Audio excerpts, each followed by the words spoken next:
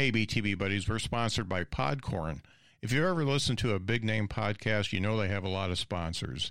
The reason why brands choose to advertise on podcasts is that podcast advertising is up to 3 times more effective than TV, print, or radio advertising. If you're a brand and you checked out advertising on those big name podcasts, you found out that the cost may be way outside your budget. And if you're a podcast that would like to get some of that ad revenue, you found out that unless you have at least 10,000 listens per episode, advertisers won't even talk to you. Podcorn came about as a solution for advertisers with any budget from $100 to $1 million, and podcasters with listeners in the hundreds or in the millions. Here's how it works. If you're an advertiser, go to podcorn.com and sign up as an advertiser. You enter in pertinent information about your brand and the message you want podcasts to communicate for you. You can then choose what type of advertising you'd like. You can get a host-read ad, an interview, a topical discussion, or all of the above. Then you can make your sponsorship live and wait for podcasters to give you their pitch. You decide who you want to work with. If you have a podcast, go to podcorn.com and register as a podcast. You'll create a profile with info about your podcast and the people who listen. Then you can start browsing sponsorship opportunities right away. As an advertiser or podcast, you communicate directly about the ad. There is no middle person. This is so easy you wouldn't believe it until you go to Podcorn and sign up. Guess where I got this sponsorship? Podcorn. I'm being paid to read this ad right now, and I'm just a little independent podcast. Check out the show notes for a direct link to Podcorn and sign up today. I know I'm glad I did. Hey, BTB buddies. I'm coming to the end of my sponsorship of the law offices of Quibble, Squabble, and Bicker. But that doesn't mean you should stop listening. I know I'm not. Matt, Greg, and Brendan do a great job talking to their guests about everything you wouldn't expect them to talk about. That's really the beauty of the show. Maybe you'll see their guests on other podcasts, but I guarantee the conversation will be much more entertaining while listening to the law offices of Quibble, Squabble, and Bicker. If you haven't already, give Matt, Brendan, and Greg a listen. Or better yet, watch them on their YouTube channel so you can see what's going on. It's really cool to see them interact with their guests and with each other. Some of the expressions of the guests are actually pretty cool. Check out the law offices of Quibble, Squabble, and Bicker podcast on all the apps, and head over to qsblaw.org to hit them up on social media. And once again, head over to the YouTube channel. I think that's the best way to experience the law offices of Quibble, Squabble, and Bicker. And thanks for listening, and let them know I sent you. It's a good one. Sports Talk Podcast. Okay, you formed a picture in your mind. Now let's paint a happy little tree right over that picture. Podcast that talks about people who talk about sports. Boom, baby. That's something completely different, right? It's called Trash Sports Takes, and it's hosted by Ryan Seabreast and Brent Liberty, who have been working together on another podcast for quite a while. This is important because it actually sounds like a professional podcast and not someone who is talking into their phone while it's in their pocket and they're driving. It sounds better. Anyway, Trash Sports Takes is a no-holds-barred trash talk of all the sportscasters, fans, and players of all the sports that are just wrong, according to Ryan and Brent. They don't hold back, and they use colorful language to talk about people like Skip Bayless and all the sportscasters. It's quite entertaining, and Ryan and Brent are interested in hearing your take on their takes. They might even bring you on the show so you can roast them on their own show. This show is a lot of fun for sports fans. Head over to your favorite app and type in Trash Sports Takes, or go to trashsportstakes.com if you want to dig a little deeper in the show. That's Trash Sports Takes, and let me tell you, folks, it's a good one. My guest this time around today started stand-up comedy at the age of 18, and this guy is a true road warrior. He will perform for 15 people or 5,000 people. He's been all over the country, in different countries, all over the place, has been doing it for 52 weeks a year for many years. He's written screenplays. He's got 6 comedy albums, and he's got a book coming out that's called How to Fail at Stand-Up Comedy Without Even Trying. Let me pull a graphic up for that book real quick before I forget. If you're watching. There's a few of you watching. Yeah, how to fail at stand-up comedy. There's a lot of books about how to succeed. He wrote one on how to fail, so I bet he's got some stories. Let's bring him out. It's Steve Sabo. Steve, how are you? I'm great, man. Glad to be here. I am. I'm stoked to talk to you because one of the things that this is a learning podcast, so like new comics can learn what to do and what not to do. And I told you before we started, one of the questions I like to ask most of my guests are, what's 3 things now that you wish you would have known when you started? But I think you've got a whole book full of things that we're going to talk about. But I wanted to get into your history a little bit first off, because you started very young. If you started at 18, where did you were you located then? Where did you grow up? So I grew up in Ohio. I was born in Cleveland. We moved around a lot as a kid, and I graduated high school in Fremont, Ohio. Okay, but that's a small town. Most people don't know. It's close to Sandusky, by Cedar Point, that area. Yeah. But I went to college at University of Miami, Florida. Okay. And so that's where I first started doing comedy. Is I was in college down there, and they had this Search College Comedy Competition. Mm-hmm. And it's the weirdest thing because I was always a big fan of comedy growing up. I think a lot of stand-ups were. You wouldn't get into it if it wasn't something that you grew up doing or enjoying. So I was always a fan, but I never thought I'd do it ever in my life. But every time I walked the class, every single day, I'd pass by these flyers all over campus for this contest every single day. But it was there for weeks. And I never had the guts to sign up. I was like, I'm never going to do this. I'm never going to do this. And then on the very last week, I just said, I'm going to kick myself if I don't at least call and see if whatever, just to find out. And I did, and they said, sure, we'll slip you in. And by that point in time, there's only 2 days, for me to prepare and act. I screwed myself in that sense. I should have just did it. But I guess I may have talked myself out of it if I had more time anyway. Well, I guess it worked out in the end. But I did it, and that's just it. The first time that's why I tell people all the time is that because people talk all the time about, oh, I should try stand-up or I want to try stand-up. I go, just do it. You just have to do it because the moment I did it, I realized that's what I wanted to do. I just immediately – I'm like, this is it. This is my epiphany moment. This is what I want to do. Everybody at 18, it's arrogant for me to say I had an epiphany at 18, but I guess I did because I'm still doing it now, right? Yeah, no doubt. That's it's really great that somebody that young can find out at that age what they want to do because most people can't. And even my daughter, she's grown now. She didn't quite know what she wanted to do when she got into school, and now she does. So she's doing fine. But knowing that, but of course, knowing what you know now, that was a tough way to go because it's a lot easier just to get a job and get a home and go to work and come home every night and watch TV. Comedy's a little bit different. So let's talk about those first years after you did the comedy competition and stuff like that, when you actually started to get serious about it and want to make this a career. Did you do the whole 4 years at college?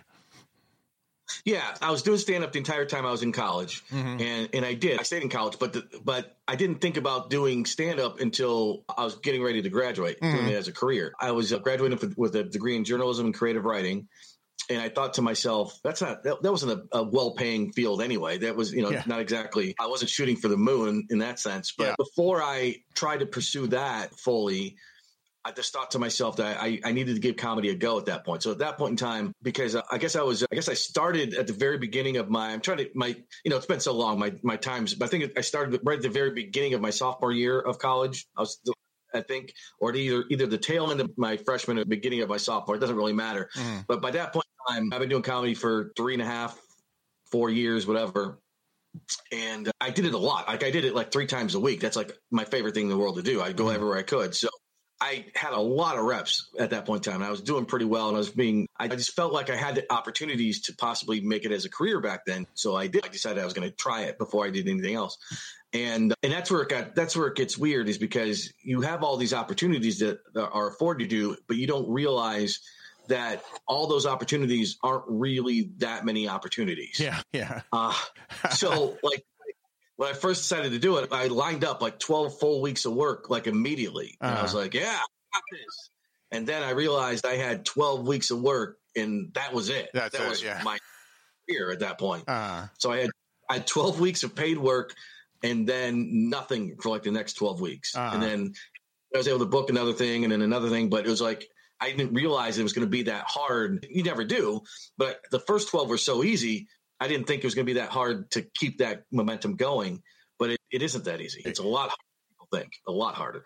Yeah, and one of the things, it's funny, I just talked to another gentleman earlier today. He's from Youngstown, Ohio, and he talked about the fact that as a comic, your job's so easy. You go up and you do 30, 45, 60 minutes, and that's your whole day. Well, that's not your whole day because you got to write another 30, 45, 60 minutes because you can't live off of that one for the rest of your life. You got to book shows. You got to get paid. You got to find transportation. You got to do it's all day. You got to do stupid morning zoo radio, and it's more than a full-time job.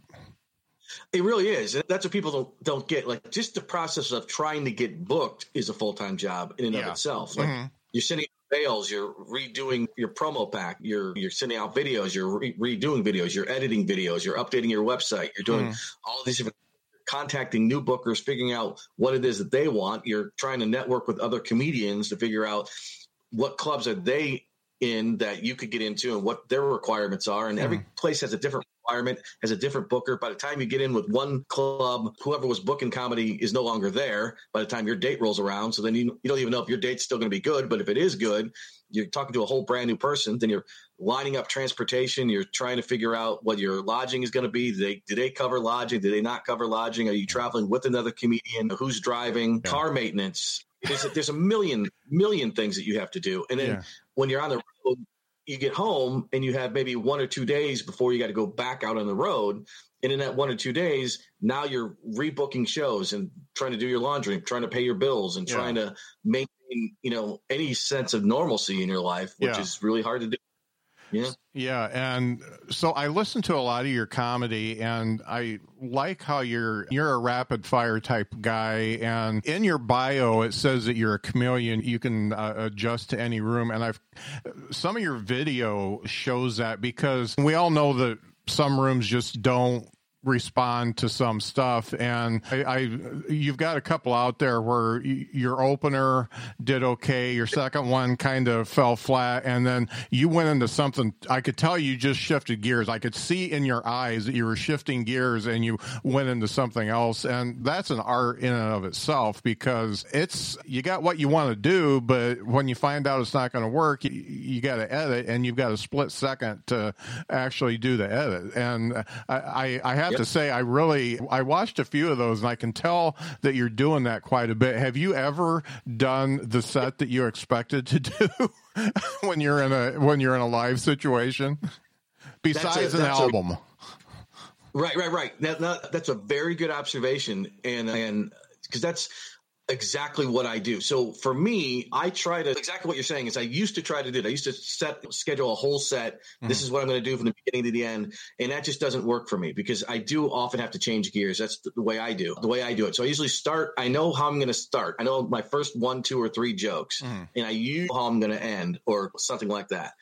But then I try to let the audience dictate where I go from there. Just like you would see, I would do a joke, and if it does well, then I'm going to continue on jokes in that vein. If it doesn't do as well, I'm going to switch to another area and see how that goes. And if that doesn't go well, I'm going to switch to a third. So I've got 6 or 7 different paths I can take at any given moment. And from any spot in the show, I can switch gears and do that too. Sometimes I'll do mostly crowd work. If I can't figure them out right away, I'll do a lot of crowd work up front and then try to figure it out and try to ease them back into material. But I've done some shows that were completely all crowd work, and I've done some shows that were just material, and I've done some shows where they seem like they want edgy stuff at first, and then something happens and they don't. So then you got to pull back. Yeah. Done shows where you start off being cleaner and gentler because you think that's who they are, and then you tell one dirty line and they erupt and go crazy, and you're like, oh, this is what you wanted the whole time. So it's weird, because you think based on the environment, right? Like, you think if you're like in a dive bar, they want it raunchier or dirtier, and if you're like in a nice country club or something like that, then they want it cleaner. But that isn't always the case. You just never know. You just don't know. And that's like about comedy, because you can always, if you've been in it long enough and you have enough material, you feel confident no matter where your environment is, because you've got the stuff to make it work. Yeah.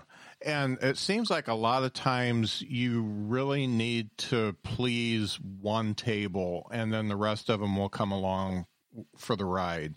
And you know how laughter works. If you've got one table that'll just laugh at everything you say, and you can get them going, they get everybody else going. So sometimes you're just winning over, and sometimes it's just one person. But when I do my act, I'm always like, okay, if I can get this guy to laugh, then I can get anybody to laugh. But the funny thing about audiences is you always, when you're in it, you forget that, okay, these folks maybe go out 3 times a year, some of them, and they decided to go to a comedy club. They don't know you. They didn't do any research on you. They don't know who you are. They just want to laugh. And if their expectations are you're going to be like the last comic they saw 15 years ago, and you have to adjust for that. And then you always get there's always one table of people that want to be part of the act and want to interject at every joke and all that. And it's tough. And I like how you put everything out so people can see it. And you can see some of the times where the audience just wasn't on your side, and you really had to work to get them around to your side. And a lot of comics, they're too vain. They don't do that, and they only put out the greatest hits. So it was fun watching some of your more uncomfortable moments, I'll have to say. I'm glad to hear you say that. It's funny that you say that, because I always feel like that. If I get a bad review on a CD or something like that, I'll post that as quickly as I'll post a good review. I try to be as honest and transparent as I possibly can. It's just not realistic. You're not going to always, win over every audience at all.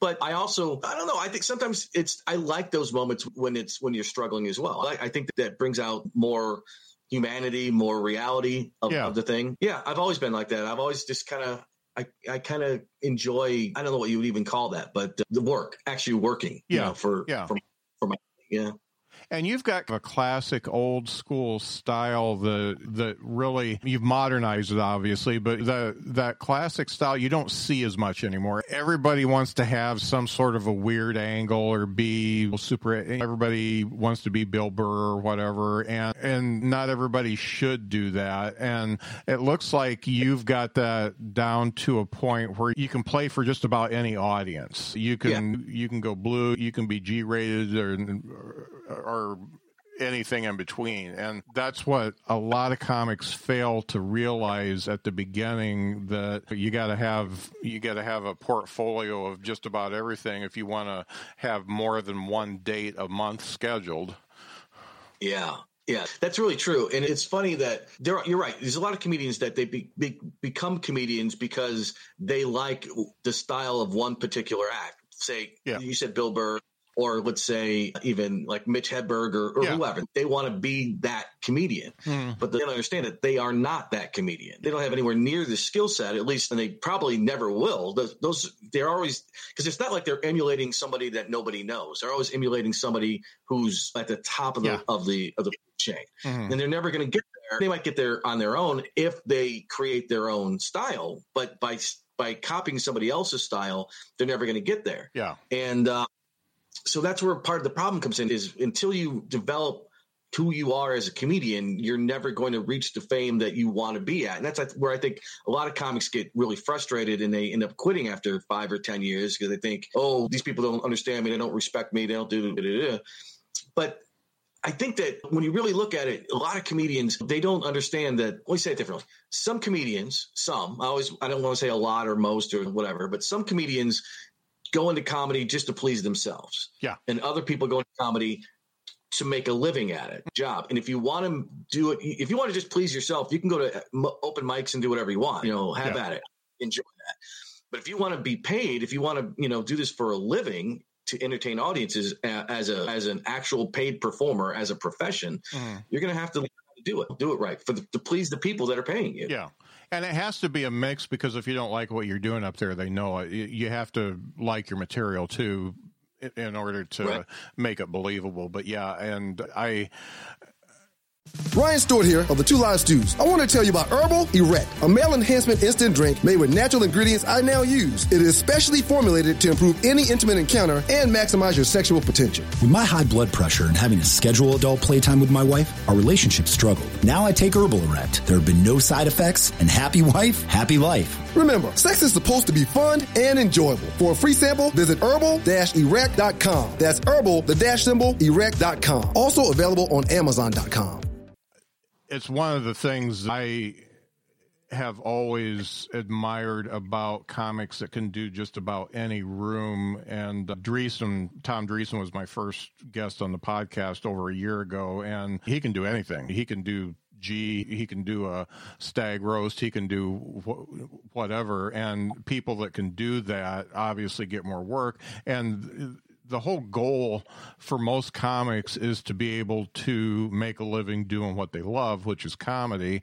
And in order to do that, sometimes you have to change things up a little bit and make some sacrifices and understand that you can't be the super new edgy guy on the street in your first couple of years. You have to grow into that type of stuff, and then you can really bring everything out full tilt. But yeah, I am intrigued by the book that's coming out. Oh, it's out today? Cool. I knew you said pre-sale at one point, but I didn't know if it was up or not.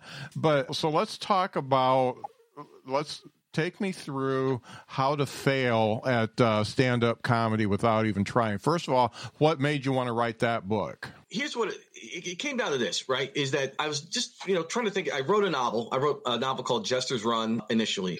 And then the moment I finished writing that and I put it out, then you almost have this emptiness and you want to do something else. You want to create something else and you don't know what to create.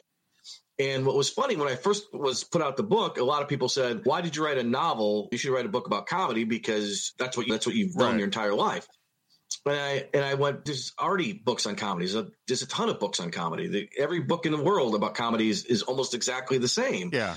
And then I thought to myself, what book isn't out there? They have all these books on how to write or how to perform or how to do this properly, but they don't tell you how to actually be a comedian in a real life sense, in the sense of all the mistakes that you're going to make along the way. Yeah. They don't tell you any of that. None of those books tell you, because the mistakes are the thing that's going to make or break you. It really is in the long run. You can write the best joke in the world. You can be the greatest joke writer on the planet.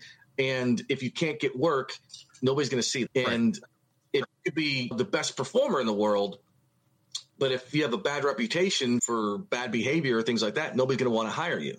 So if you can learn how to navigate that and learn what bookers are looking for, and that's one of the things that you have to understand too, is I've booked rooms myself. I also sometimes comedians. Yeah. And the things that people send you saying that they want to work and the way they approach it, I think to myself, these guys, you can immediately tell. A booker can immediately tell if this person works on a regular basis or doesn't work on a regular basis. Yeah.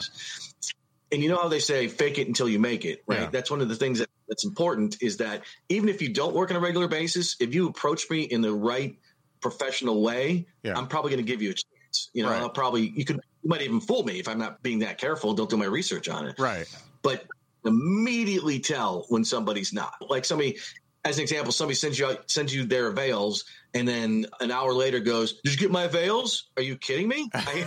It's been an hour, but they do. Yeah, they do that stuff, or they'll get angry with you. Or I think one of my favorite stories that happened to me once is there's a comedian, and he was from New York City, and I don't remember, he had won some sort of a contest, and as a result of what contest, a lot of bookers had agreed, and I was one of the bookers that agreed that the winner of the contest can get work at certain places. I can give him some work.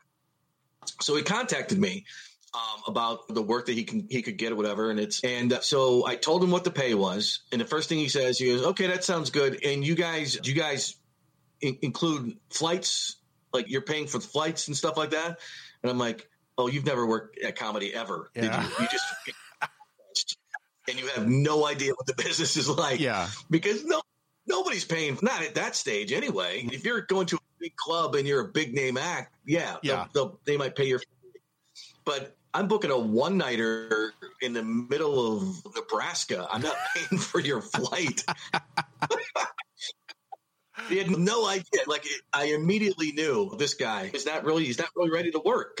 And you wonder too, sometimes how that guy's maybe he'll adjust, maybe he'll figure it out on the way, but he's going to have a lot of rough shows if he's going to go out without having any idea how the world actually works in as far as comedy is. Yeah. And it's funny. It amazes me how little sometimes people know, even though we've got an internet and people doing this podcast talking about how to act and how to be and what to do to succeed. And some people still don't know. When you think about it, back in the day, before the internet and all that, how could anybody know? If you're from the Midwest, you think that you can go to LA and do one set at the Comedy Store and get on Johnny Carson. People thought that. And some of them actually did okay. Letterman did it, and he did pretty good for himself. But it's funny, and Dreesen did the same thing after him and Tim Reed broke up. So it's funny how people still have that, and they think they should go from their first open mic to headlining within a couple weeks and getting the big paycheck along with it. And it just doesn't happen that way. It doesn't. And what's funny too is people that aren't in the comedy industry at all are probably even worse, because I have people that they'll see me after a show and they'll go, "Oh, you're really great. You know what you should do? You should get on Last Comic Standing." Yeah. Or you should get your own Netflix special. What a great idea. Yeah. I never even thought about that. Who books that room? Yeah.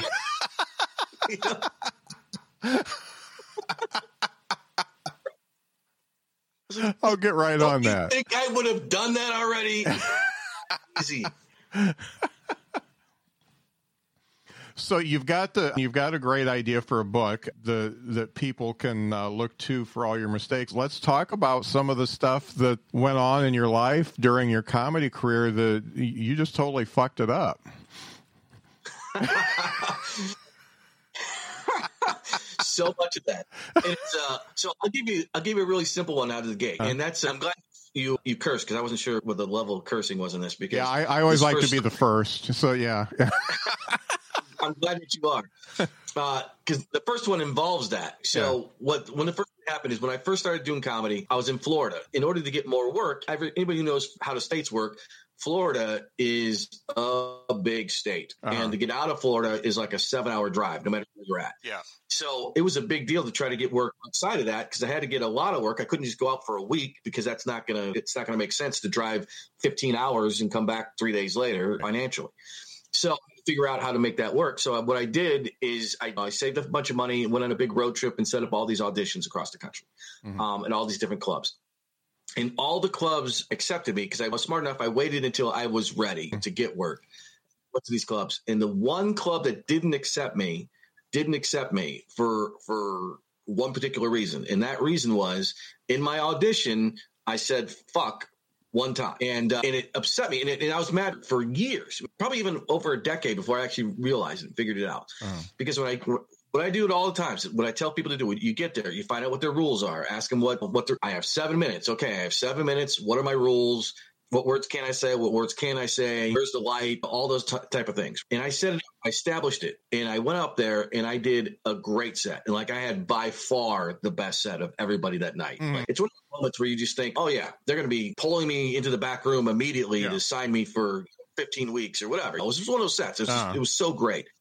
And then I called the next week, and they didn't even answer the phone. They didn't take the call. They didn't call me back. So I called again, and I called again. And finally, when I finally got to the person, they said they were going to pass. And I was just like, I don't even understand. Why would you? Did you not see my set? Yeah, it was amazing. And she says, yeah, you said fuck. And I go, yeah, I said fuck once because you didn't say I couldn't say fuck.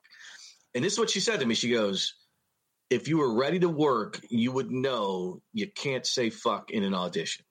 And that was like, Jesus, are you kidding me? I'm gonna lose all this work just because of one word. But then it took me a while, and I realized she's right, because a lot of people are going to do an audition. They're going to do their cleanest material for an audition. They're going to be the best they can. And if me saying fuck in 7 minutes is my cleanest material, at least that's in her head, then she doesn't want me on her stage, because she has to imagine that then my next 20, 30 minutes is all rape material or whatever else. So I came to the realization that you should know, and that's my first thing of advice, is regardless of what they tell you the rules are, have your own set of standards that make sense, that are reasonable. On that same level, here's an example. I hired a comic to open for me once and I was like, I don't know, like an AmVets, one of those type of places. Mm-hmm. And the rule of that show was don't say fuck. Mm-hmm. So I told him, the only rule is don't say fuck. And he didn't say fuck. But what he did do instead was he went on stage and he dropped the C word 4 separate times. Oh, man. They were freaking out. And afterwards, I'm like, what were you thinking? He goes, what? I didn't say fuck. I go, the C word is worse than fuck. Like, how do you not? But I didn't say it. So you have to have a level of common sense. Or I guess even saying common sense isn't common for everybody. Yeah. Yeah. It's a problem. He thought it was one word and that was all. But there's a lot of things that you have to just use your brain in a sense. If in doubt, don't do it. Especially at an audition. Yeah. It's as simple as that. Yeah. Any reasonable person should know that don't say fuck means that and all the other words that could be centered around that. That's pretty easy. You would think. But I can tell you, it didn't happen. It didn't happen that way. But if you're going to say other things where you mess up, it's not having a good car. If you don't have a good car, you're not gonna make it in this business because you're gonna miss out on gigs. All the money you're going to make is going to go into car repairs. You're going to be stranded on the side of a highway. You don't think about how important a car is, but it's probably it's probably having a good car will get you having a good act. Uh-huh. Yeah. That's good advice. Did you ever, I don't know if this is in the book or not, but did you ever experience where bookers either had a bias against you or had preconceived notions that you just couldn't overcome? Sure. Absolutely. 100%. I've had that several times. And here's a good example of that is that, and I talk about this in the book too, is I did get a reputation early on as being a dirty act. Mm-hmm. And because I was a dirty act and I always liked dirty comics and I like dirty comedy personally. And some bookers just don't like the book Dirty Comics, and that's fine. I have hours and hours of material that isn't dirty, plenty of clean stuff. I do corporate shows, but it's hard for certain bookers to get past that and to understand that if they themselves think that you're a dirty act. So I had a lot of problems with that. An example being is that I asked another comic to vouch for me. And he says, I've worked him many times. He crushes every time on stage. And then at the very end wrote something to the effect of, his thing is, he's a little dirty for my taste. Oh. I'm like, why would you say that? Why? You just destroyed it. There's no chance for me to work now just because of that one statement. And I don't have to be dirty. The show you worked with me on was a bar gig. It was a bar gig.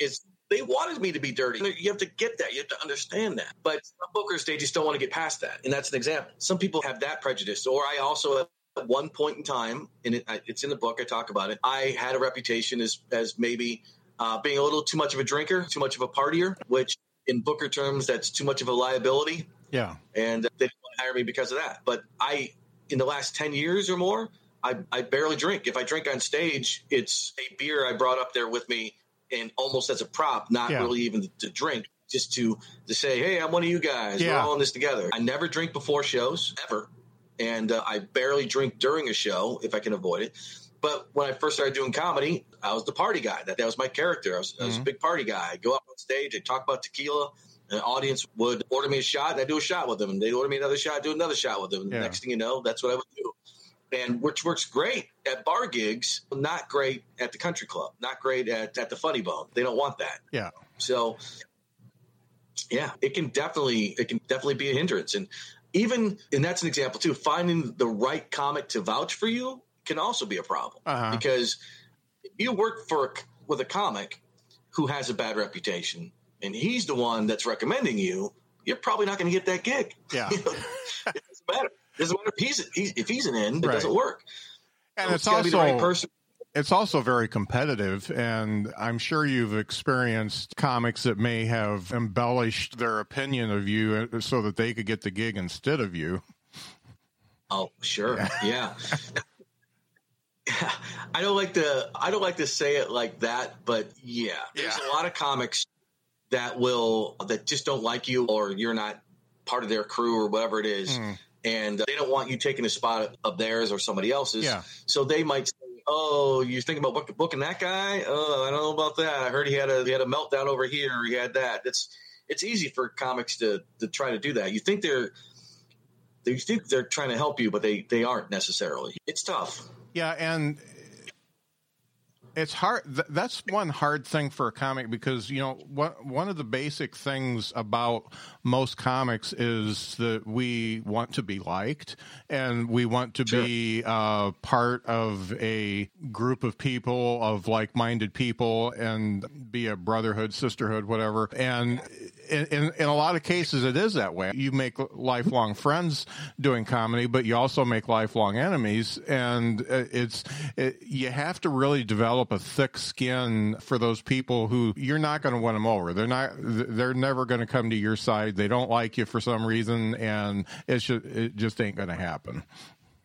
And it could be any reason, which is the craziest thing, right? So it could be something as simple as you worked a club that they've been wanting to get into, and they never got a chance to get in that club. So they hate you because you had it. Yeah. Or it could be that they were at a club and they were hitting on a waitress, and she says that she just saw your act and thought you were the funniest thing ever, and they hate you because of that, because the girl that they wanted to hook up with thought you were funny. Yeah. Or it could be just a million different reasons. It could be you joke about, say, running, whatever, and they were writing a joke about running, but your joke is better than their joke about running, so they resent you because of that. Yeah. There's so many different possible reasons, and you can't know what it is. But the best part about it is they'll still act to your face like your best buddies, even though they just torpedoed you in your career on the side. Yeah. It's a weird business, man. It's not good. And if you don't have a thick skin, you're going to be paranoid and crazy all the time, because you'll have situations where you'll get 10 weeks of work straight up, and then for 6 weeks, you can't book anything. Mm-hmm. And then you start getting in your head, what happened? What did they hear? What do they know? Or I see this guy's getting work. Why am I not getting work? And what's happening? I'm way funnier than this person. I don't understand. It's enough to drive you crazy. You just have to keep your own path, and it'll work out eventually. At least I guess I could say that for me, it has. I can't speak for everyone. Now, one of the things that I think that is evident about you is that you're a workaholic, and that you will do whatever it takes to perform as much. And you talk about having a good car, so you'll go wherever and perform wherever. Right. Do you have anything in the book about burnout, where you did a little bit too much of that? Yeah, I do talk about that. One of the things, there's a whole section in the book where I talk about your physical, mental, and emotional health. And I think that's really important. And because a lot of comics, they'll fall into, there's so many categories that these comics, or so many things that you can do, where some comics, they'll do their act and they get so stuck on their own act because it works, that they end up not doing as well because they no longer have the passion for those jokes. Yeah. So they're just the motions, and just telling the jokes, and all of a sudden they're not doing as well, or they're not drawing as well for this reason or that reason. And I just talk about that. I just talk about comics that need to, if you got to take a break, and if you have to quit comedy because you're not enjoying it anymore, then there's no shame in that either. There's a lot of things in this business that it's a hard business. It's a hard business. It's not good for you. If you're doing it for money, it's probably not the best job in the world. Right. And if you're doing it for stability, it's not the best job in the world. and if you're doing it for any variety of reasons, if you're doing it if you're doing it for any other reason, then this is what I tell people. I don't know how to word this the best way, but I say, if you're doing comedy for any other reason other than the fact that you have to do comedy, it's going to be tough on you. If you're not getting that personal satisfaction out of the job, out of that career, you're going to get burnt out. You're going to get destroyed in that. So I tell people to constantly keep your fresh, constantly write new jokes. Try at least one new joke a week that you can be excited about, something that you can keep, that gets you motivated and keeps you going. And I find that keeps you from being burnt out. Now, when you're on the road all the time, for me, I can't relate to some other people in that sense, because I love being on the road. I do, but I don't have a family. I don't have a wife. I don't have kids. So when I come home, I don't really have a lot to come home to. For the longest time, I didn't even have a nice place to live because I felt in my head that if my place was too nice, then I wouldn't want to leave it. Yeah. You know? That was what I did. Not that I ever lived in like a shithole, as close to a shithole as can be and still be a home. So you have to love what you do. That's the bottom line. You have to love what you do. If you're miserable and you're hiding that misery by getting drunk every single night, you're not going to last very long. Right. You're just not. Yeah. When you were putting the book together and you were looking back on your career, did you look at any on your act in particular where you saw that, oh, I've been doing it like this for so long, I need to be more like this on stage? Did you ever have any times like that where you found out, yeah, you know what, I was doing it okay, but I wasn't doing it 100% right? Sure. Yeah, a lot. Throughout my entire career, I've had those moments. And I think some of it comes down to maturity as well. And it's maturity as a person and maturity as an act. But like I said, again, when I started out, I was 18 years old and like zero life experience. Nobody wants to hear about how great high school was when they're 40 years old working a job at a factory. It just doesn't work out for them. One of the first things I always said is I would have started comedy way later in life if I, was smart about it. 25 to 28 probably be perfect. You have some life and maybe some money in the bank, a lot of different things going on. But what is that I realized that when I first started doing comedy, I wanted to be that edgy comic like that you talked about. I wanted to be that guy. Yeah. So I would intentionally say and do things to antagonize the audience. And it led to 12 separate times of me being physically attacked on stage. When you look back on that, you go, yeah, that was probably not the right thing. I probably shouldn't have told the guy who got a phone call from his mother who was dying of cancer that I was going to go over to her house and fuck her later that night. Yeah. That was probably the way to approach that. Yeah. There's different ways to do that. And as far in that, and then I remember I did a joke once in my career, and I tell the story in the book too, where me and this other comic, we went out to a diner, we were going to do some writing together. And one of the things I asked him, I had this new joke, and that wasn't even that new of a joke, but it was a joke I was working on. And I was comparing, I hate even saying this like this, but the joke was about how people always wanted to show you pictures of their kids. And like they're so proud of their kids, pictures of their kids. And if you don't have kids, to me, the equivalent of that would be if I took pictures of my shit and then showed people pictures of my shit. Look at this. Isn't this great?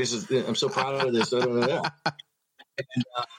it worked really well on stage. But then I was going to this comic, I go, hey, do you have any advice on this joke so I can make it better? And he just like really calmly just looked at me and he goes, yeah, I could probably help you make that better, but it's still going to be a shit joke. Yeah. Yeah.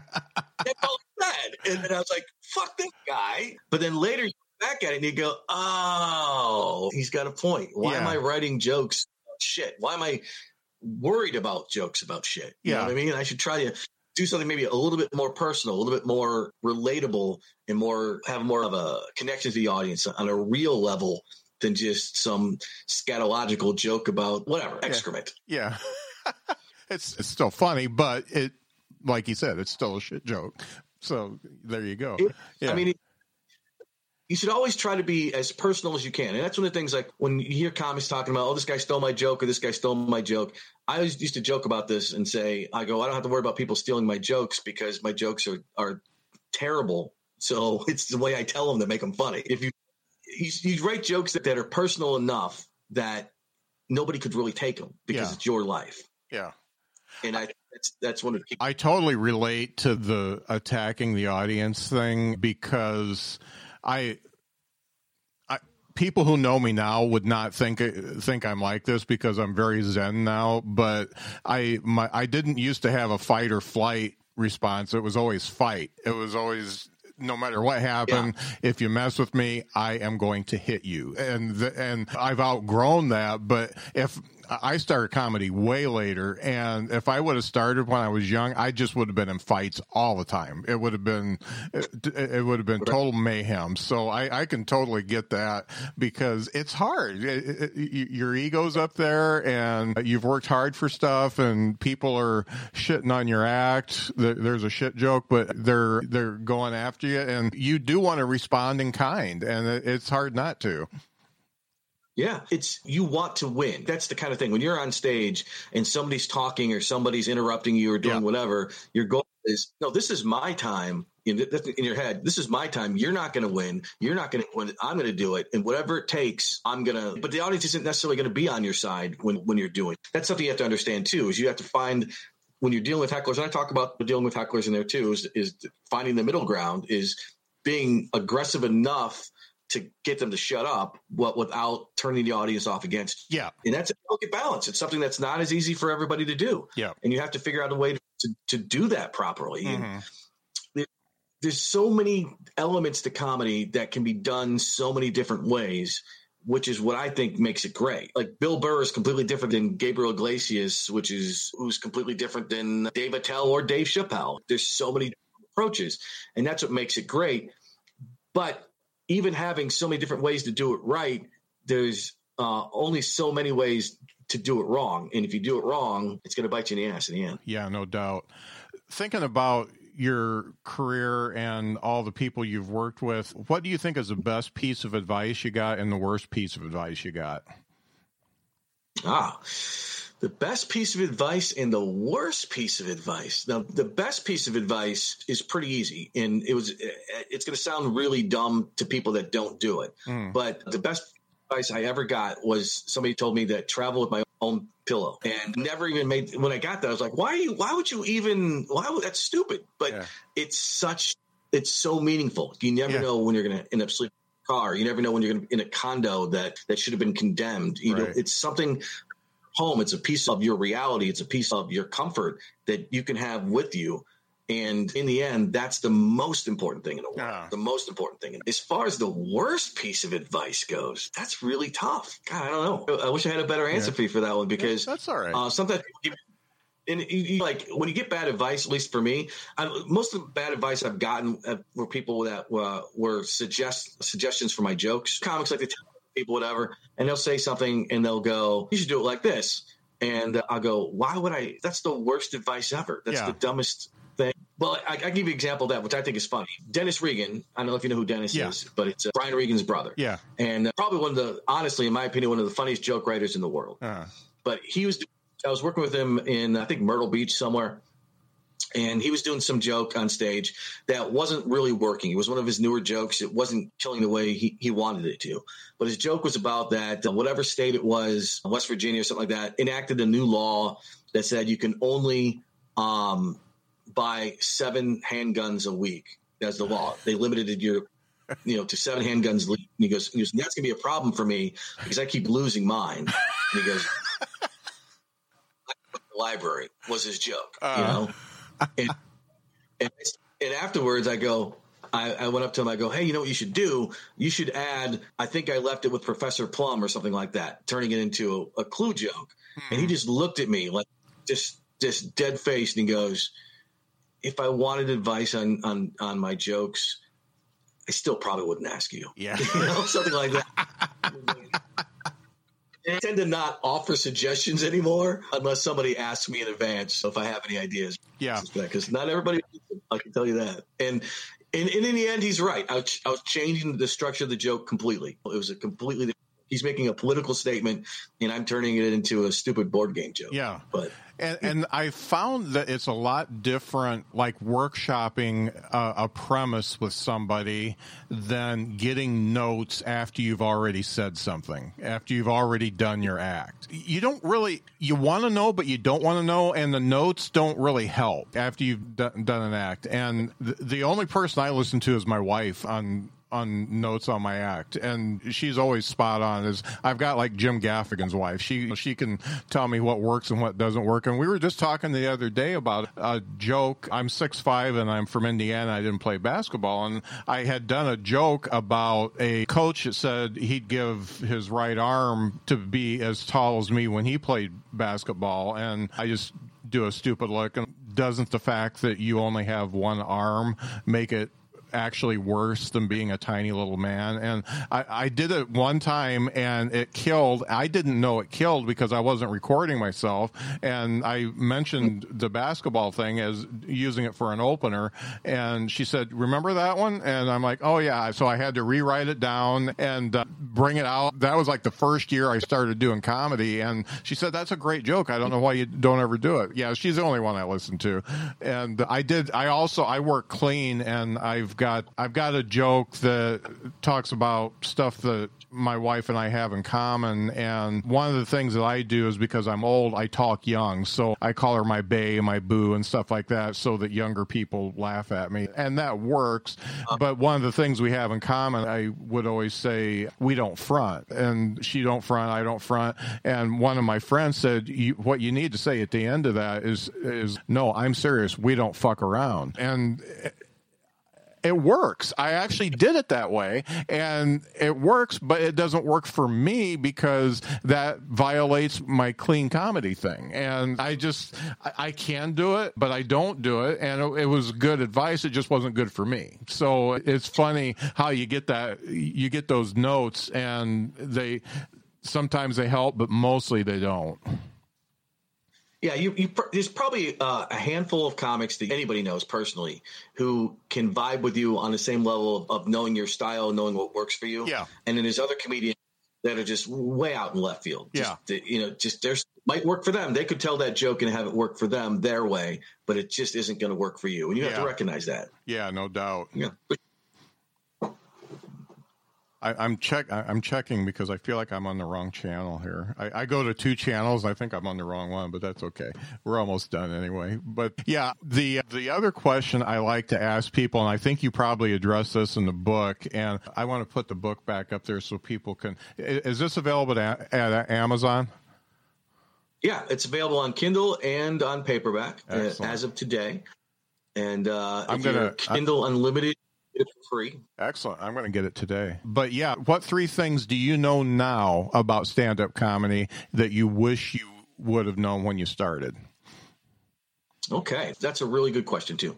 What 3 things do I know now that I wish I would have known back then? Yeah. I guess the first one, you mentioned this, whatever, is that you can do this your entire life. It doesn't mean you're going to be a star. Right. It doesn't. There is no guarantee of anything in this world, right? No guarantee. That's number 1. Number 2 is that some people, we talk about this too, just aren't going to like you. Yeah. And it doesn't matter what, you cannot please everyone all the time. It isn't going to work. And 3, honestly, I think it would have been is that certain jokes or certain styles or certain things might be good for your artistic integrity, whatever, but it's not going to. Yeah. You're not going to be discovered by doing something that just pleases you. Yeah. Finding jokes that you like, that the audience and the bookers also, is the key to everything. Not just about you. I talk about in the book, or I was in Columbus, Ohio at one point in time, and I went to an open mic, and there was probably 15 comics up there, and all 15 comics did at least one rape joke. And that's not getting you booked anywhere in the country. No. So I don't know why you have that trend, or why do you guys think that's funny, but they think, oh, that's edgy enough that it's going to get the audience to get that little thing. Because some audiences do. They go to a comedy club because they go, oh, I want to hear something that isn't, good for polite society. But other audiences go there, they had a really shitty day and they just want to laugh, and they don't want to hear about a rape joke when, their daughter had been raped Yeah. or their sister had been raped, Right. something like Yeah. that. Jokes can affect people on a very personal level. Yeah. And not always. Those subjects are just, it's very specialty. Some people can do them, like people who have been through it. You can certainly do that, but you have to be a very established comedian to even do it then. It's, you've got to have a lot of respect out there in order to get away with that. Some people do whole shows around it, but that is their experience and they've worked hard to get to that point. And it's funny, there's a Facebook group I'm on and somebody said, when is it okay for, I think, white people to do racial humor? And my answer was, I've never done a racial joke and I never will because I know how to stay in my lane. And that got a couple people mad at me, but that was okay. But right. It's just, it's not my experience. I've got all the white privilege. There's nothing I can lend to anything racial except for the fact that I know that I've had racists in my family. My great grandpa. That's all I got. So I can talk about that, but I can't really make that to where it is meaningful to anybody. So yeah, I actually wrote a joke about that and I bounced off some people and they said, yeah, that's not going to work. So it went back in the drawer. Yeah. But yeah, I tell you, Steve, it was great talking to you. I'm glad you wrote this book. I can't wait to read it because it's funny. Steve Martin in his book, Born Standing Up, he did talk about a lot of the mistakes he made, but a lot of the other ones are like, yeah, I did this and this is all you got to do. And then you'll be a successful comic, and it'll be good to read all the bad stuff that can happen too, and how to overcome it. Because obviously you've been working long enough that you have overcome it, and when something else comes up, you've got the tools to do it again.